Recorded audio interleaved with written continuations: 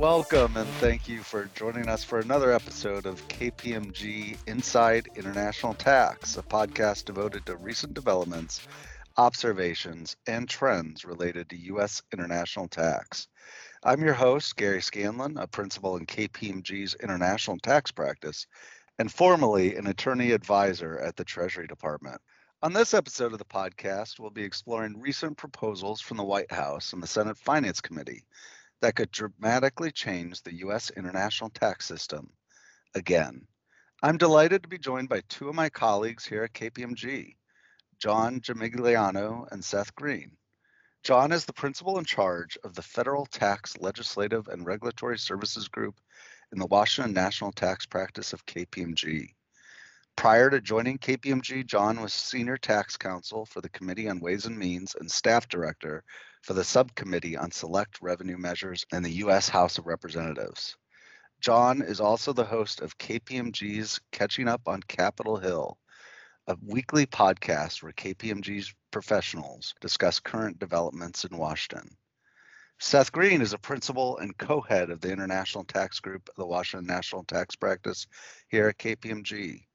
Many moons ago, Seth was an attorney advisor in the Office of the Tax Legislative Counsel at the Treasury Department. John and Seth, welcome to the podcast. Thanks, Gary. Happy to be here. John, let's start with you. Ever since the Georgia runoffs, all eyes have turned to the possibility of Tax Reform 2.0, but there's been little in the way of legislative action up until a couple weeks ago. Then on March 31st, President Biden announced his Made in America tax plan, and only days later, Senator Wyden, the chair of the Senate Finance Committee, released a white paper that provides a framework for overhauling the U.S. international tax system. John, the ball seems to be rolling now. Could you tell us where we are in the legislative process? Well, that's a good question. Where are we in the legislative process? You were specific about the legislative process. So if we're specifically talking about legislation, we're really nowhere in that. What we've seen have been just the broadest of brushstrokes, at least visibly.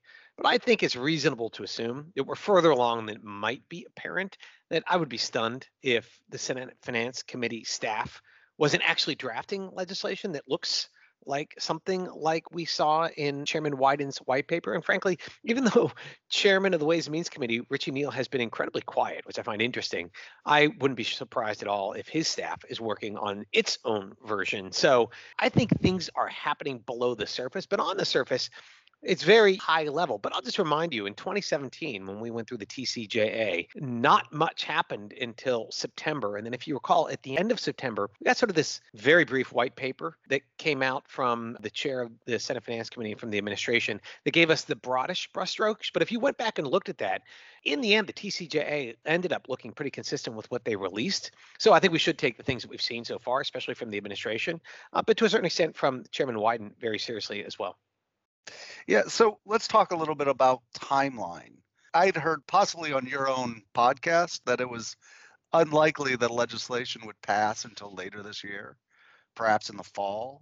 But now I'm hearing that this may come sooner than expected. What's changed? The Senate parliamentarian really threw all this into doubt the other week when she made a ruling about the Senate budgetary process that changed, I think, our understanding of the way budget reconciliation works. Just to go back to your original point, yes, I did believe that November or December were the most likely date, especially for the corporate rate increases. And I might still think that, although maybe with less conviction than I previously did. We always assumed it would take a long time to get this done, if for no other reason is that the Democrats were going to use budget reconciliation. And in using budget reconciliation for the fiscal year 2022 budget, the Democrats were going to have to write a complete budget. And that's never easy. There was going to be a lot of negotiation between the House and the Senate around that. And it would probably take them all spring and summer to get done. They would leave for August and come back and really begin in earnest in negotiating the tax bill, the underlying bill then, which would take until November or December. What changed is that the Senate parliamentarians' ruling said that you can amend or revise an existing budget, and in doing so, you get another budget reconciliation potentially. So what that gives the Democrats the ability to do now is to amend the fiscal year 2021 budget that they used to pass the bill a couple weeks ago, ARPA. and amend that to potentially unlock another budget reconciliation, which could happen much sooner than having to wait all summer, that they could unlock that within weeks, which at least gives them the possibility of trying to push really hard on a tax bill this summer, or at least getting it done in early fall, not late fall. So that's what kind of changed our thinking around this. Although I still do believe that November or December timeline is still my best guess of when we would be likely to see something. We're going to talk about specifics of the proposals in a bit, but do you see any potential bumps in the road here? Anything that could slow or even stop the momentum towards tax reform, or is this inevitable? Nothing is inevitable in Washington, right? I mean, we've learned that over the years. There is nothing that is inevitable. There's never a 100% chance of anything. There's not a 100% chance Congress will show up on any given day. So, no. And you think about all the things that can go wrong, there are many. We could have a dip in the economy again, which would potentially have a number of members of Congress say, now's not the time to raise taxes. We could have a rebound, hopefully we don't, of the pandemic. We could have an international crisis of some sort. There's many things that can go wrong. Maybe even just stimulus fatigue could undermine the possibility of doing another bill.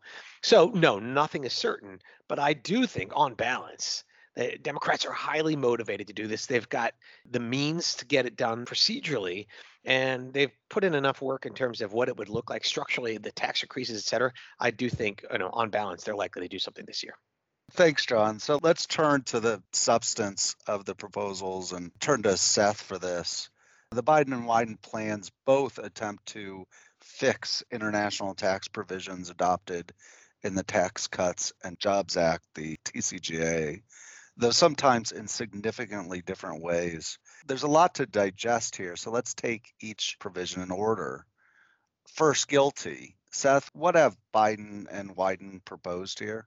Well, so here, and I'd even say really across the board, there's not a ton of daylight between them. The significance of the differences is more in what they've chosen to stress and where they've chosen to give us more and less information. So on GILTI, they both want to raise the rate. Biden is very specific. He says the corporate rate's going to 28 and GILTI is going to 75% of that 28 or 21. That would be a 25% Section 250 deduction to get from 28 to 21. Wyden's a little bit more flexible. He says you could have a Section 250 deduction that's in a range. It could be as low as 0. It could be as high as 40%. We don't know, but he leaves a range, but they're both sending it up. And Biden's just picked a number and Wyden said we'll find a range. Similarly, they're both saying that deemed tangible income return, QBI, the thing that says we're going to find this normal rate on your invested capital, that's just gone. It's gone in both of them. And they both have a notion of country by country, of eliminating the ability to blend the US tax consequences of your offshore operations in high and low tax countries.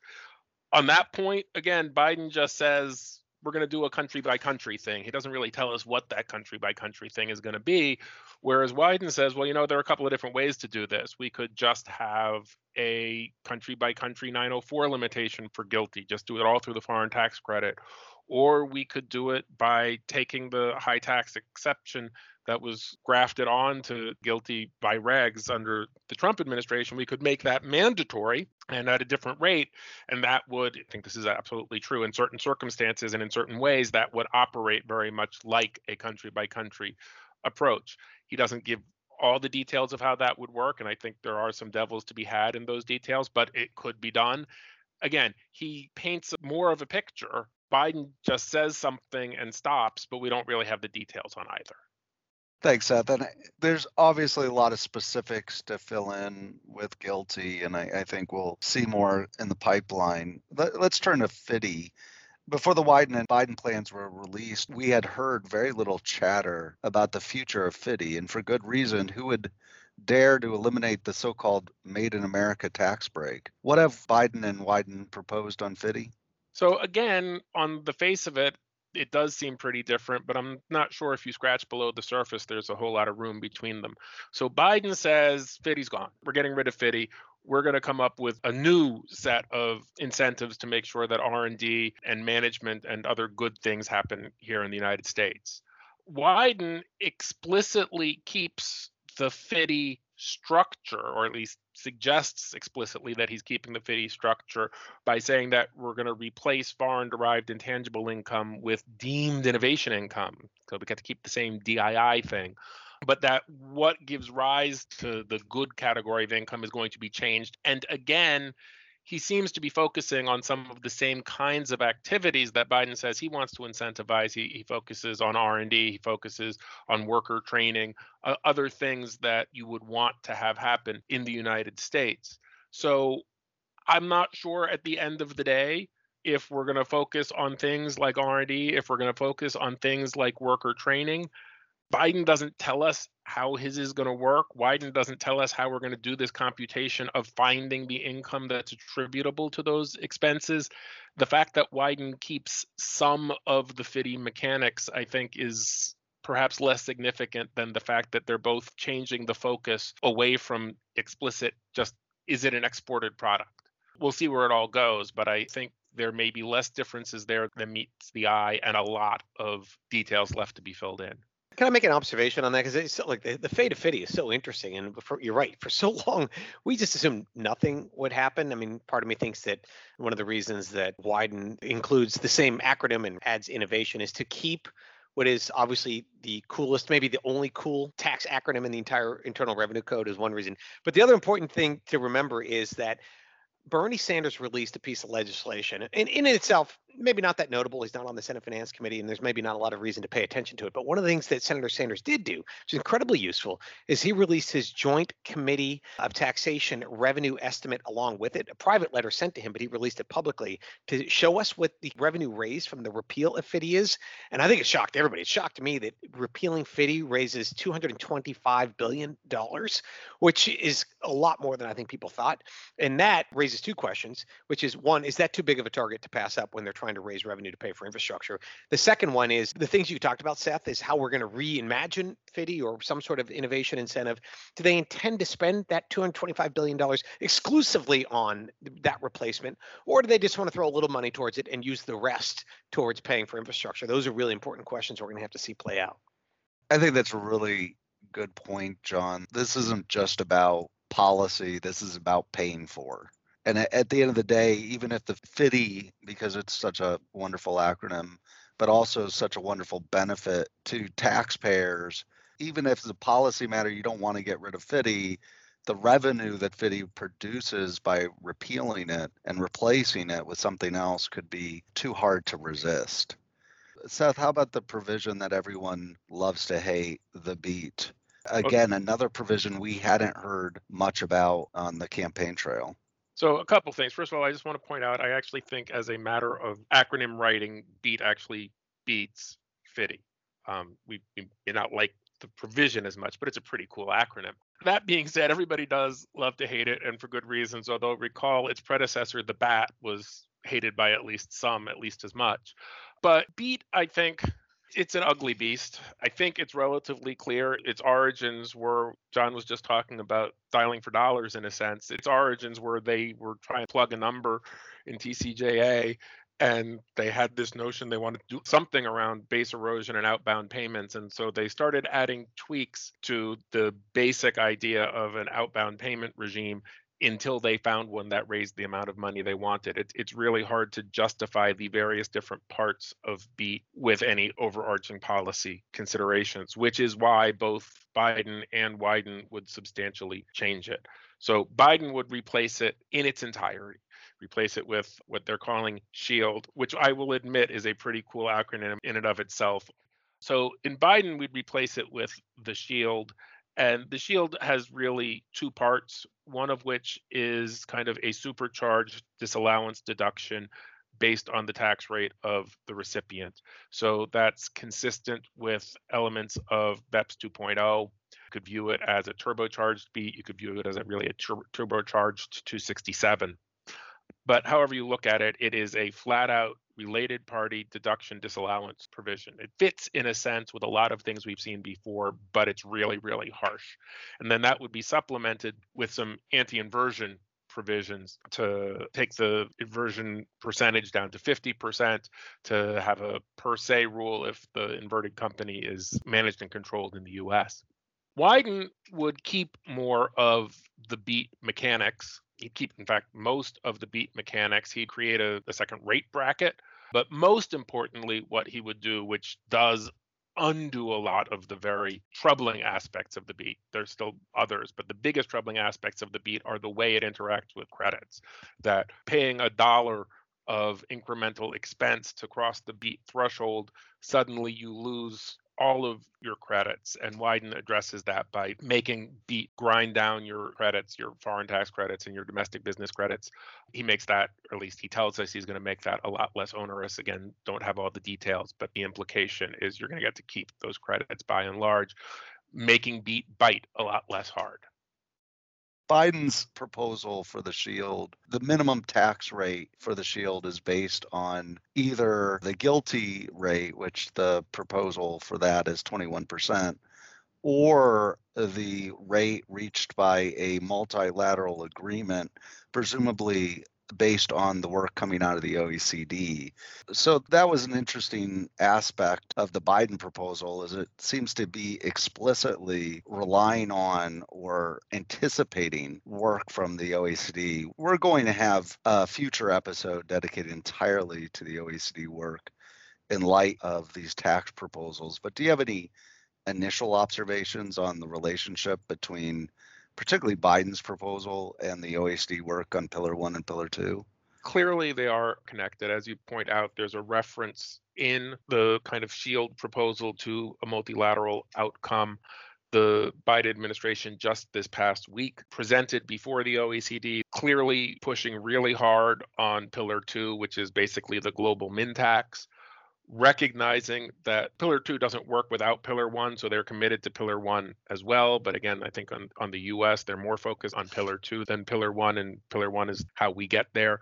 Not only the Treasury Department kind of tax professionals, but even Secretary Yellen herself have spoken about the importance of the OECD and the BEPS 2.0 process. So this is something that the administration cares about, and they are clearly kind of trying to coordinate their domestic political agenda with what they want to get through the OECD. Now, that's a really hard needle to thread.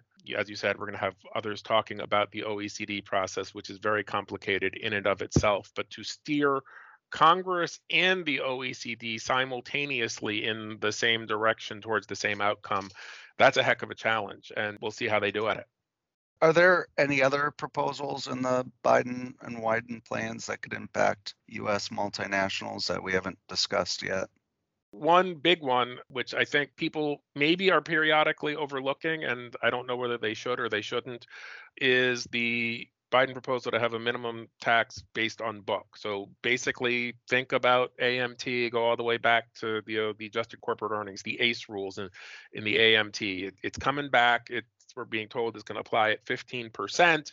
It's going to have some of the elements of the old AMT, which is the timing thing. If your taxable income exceeded your book, you got kind of a carry forward and you can earn back out of the minimum tax you've paid if that happens in the future. It could get really complicated really fast. The most recent release is suggesting it would only apply to a relative handful of the biggest companies in the country. I don't know if that's a feature or a bug, depending on your own view of things.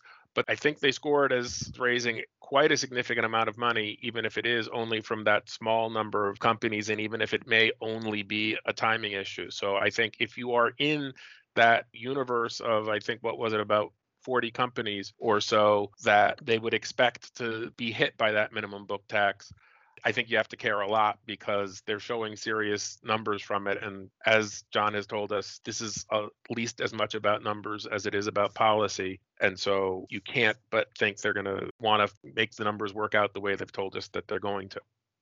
Yeah, one of the interesting things about this proposal is we kept waiting for it to go away. I mean, there was so much broad skepticism out there that they would actually pull through and push this one through, and it hasn't gone away. And I guess we shouldn't be surprised because candidate Biden and then President Biden has talked about this almost every time he gives a speech. And as much as I'd like to think this is President Biden just riffing on tax policy, I'm pretty sure somebody who was writing that speech is putting it in his speech every time. I think it was an indication of something that sort of the people working on tax policy inside the administration take this very seriously. So I think we will continue to hear about this, and we'll probably get more detail when we ultimately see the Green Book.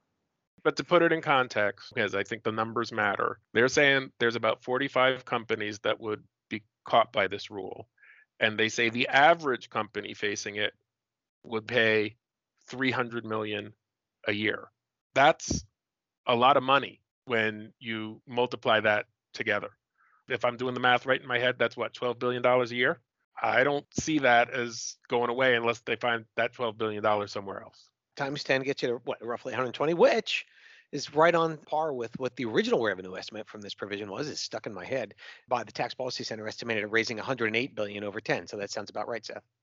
John, let's pivot and talk effective dates. We talked about timing that the bill would get passed, but this is a different question.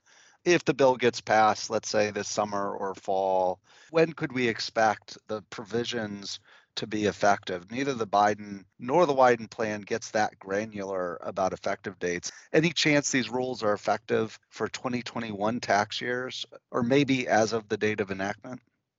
You know how I'm going to answer this. The chances of anything happening are never zero in Washington. So it could. And we have that 1993 precedent that is out there, an ominous one of the Bill Clinton's big tax increase bill in his first year in office. I think it was enacted in August of 93, and it was retroactive back to January 1st, including a corporate rate increase and a number of other provisions. However, in that year, there were drafts floating around as early as May with that January 1st date. So I think they felt that the world was on notice. Now, we might still get something like that, but I really don't think that that's what Democrats are looking to do here, is to do a retroactive or even a date of enactment effective date. I think we are far more likely to get prospective effective dates. I think Secretary Yellen kind of indicated as much in her confirmation hearing. So that's my guess, but with one humongous caveat, which is we could have a prospective effective date alongside retroactive anti-abuse provisions, some sort of provision that would Congress was aware of or expected or suspected an abusive provision to get out from under the intent of the provision, that they could include a retroactive anti-abuse provision to make it harder or impossible to do those tax planning transactions. And the example that people point to, which I think is a reasonable one, it's not exactly on point, but it's sort of along the same lines, is what happened in 2017 with the EMP calcs for 965, that they had a date prior to the end of the year that sort of prevented people from doing planning. It could be something along the lines of that. Funny you say out from under there, John, because I'd also point out, I think there's a difference between rates and structural type provisions and ones that are a little bit more transactionally oriented. So for example, we talked about part of SHIELD is an anti-inversion rule. I would not be at all surprised to see that drop with a date of enactment or possibly even date of announcement type provision to slam the door on people who are thinking about beating the effective date, because that's a one and done situation, as opposed to a tax rate or the structure of the GILTI system. Those are more tax years, ongoing, forevermore type issues, where I tend to agree with you that a more prospective 1/1/22 seems more likely, although I think you're also right that an eye on what might happen that they don't like if they use that approach, that they're going to have an eye on that as well. Seth, what should multinationals be thinking about now in preparation for potential tax reform under either the Wyden or Biden plans?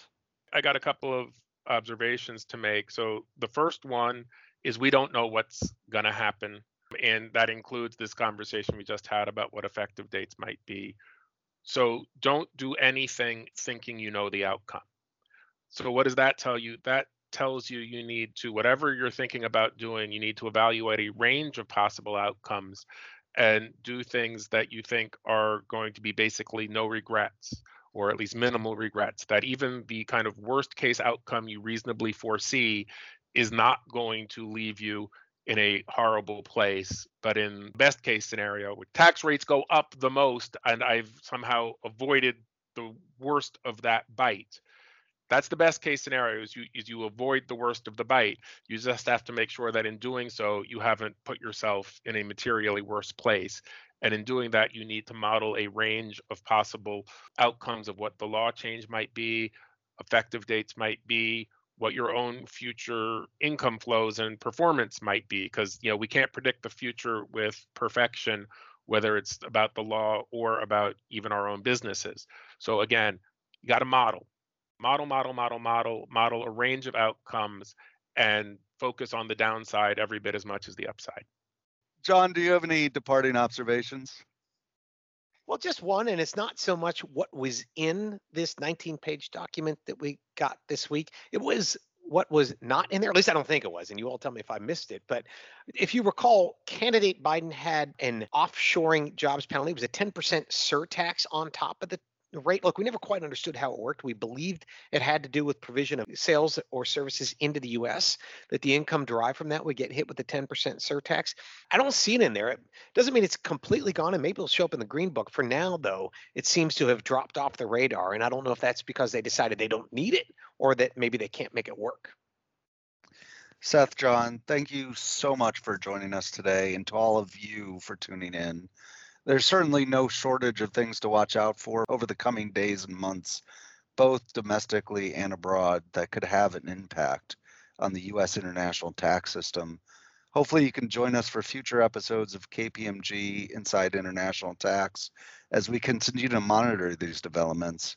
And do yourself a favor and check out John's excellent podcast, Catching Up on Capitol Hill, for additional legislative developments. Until our next episode, take care.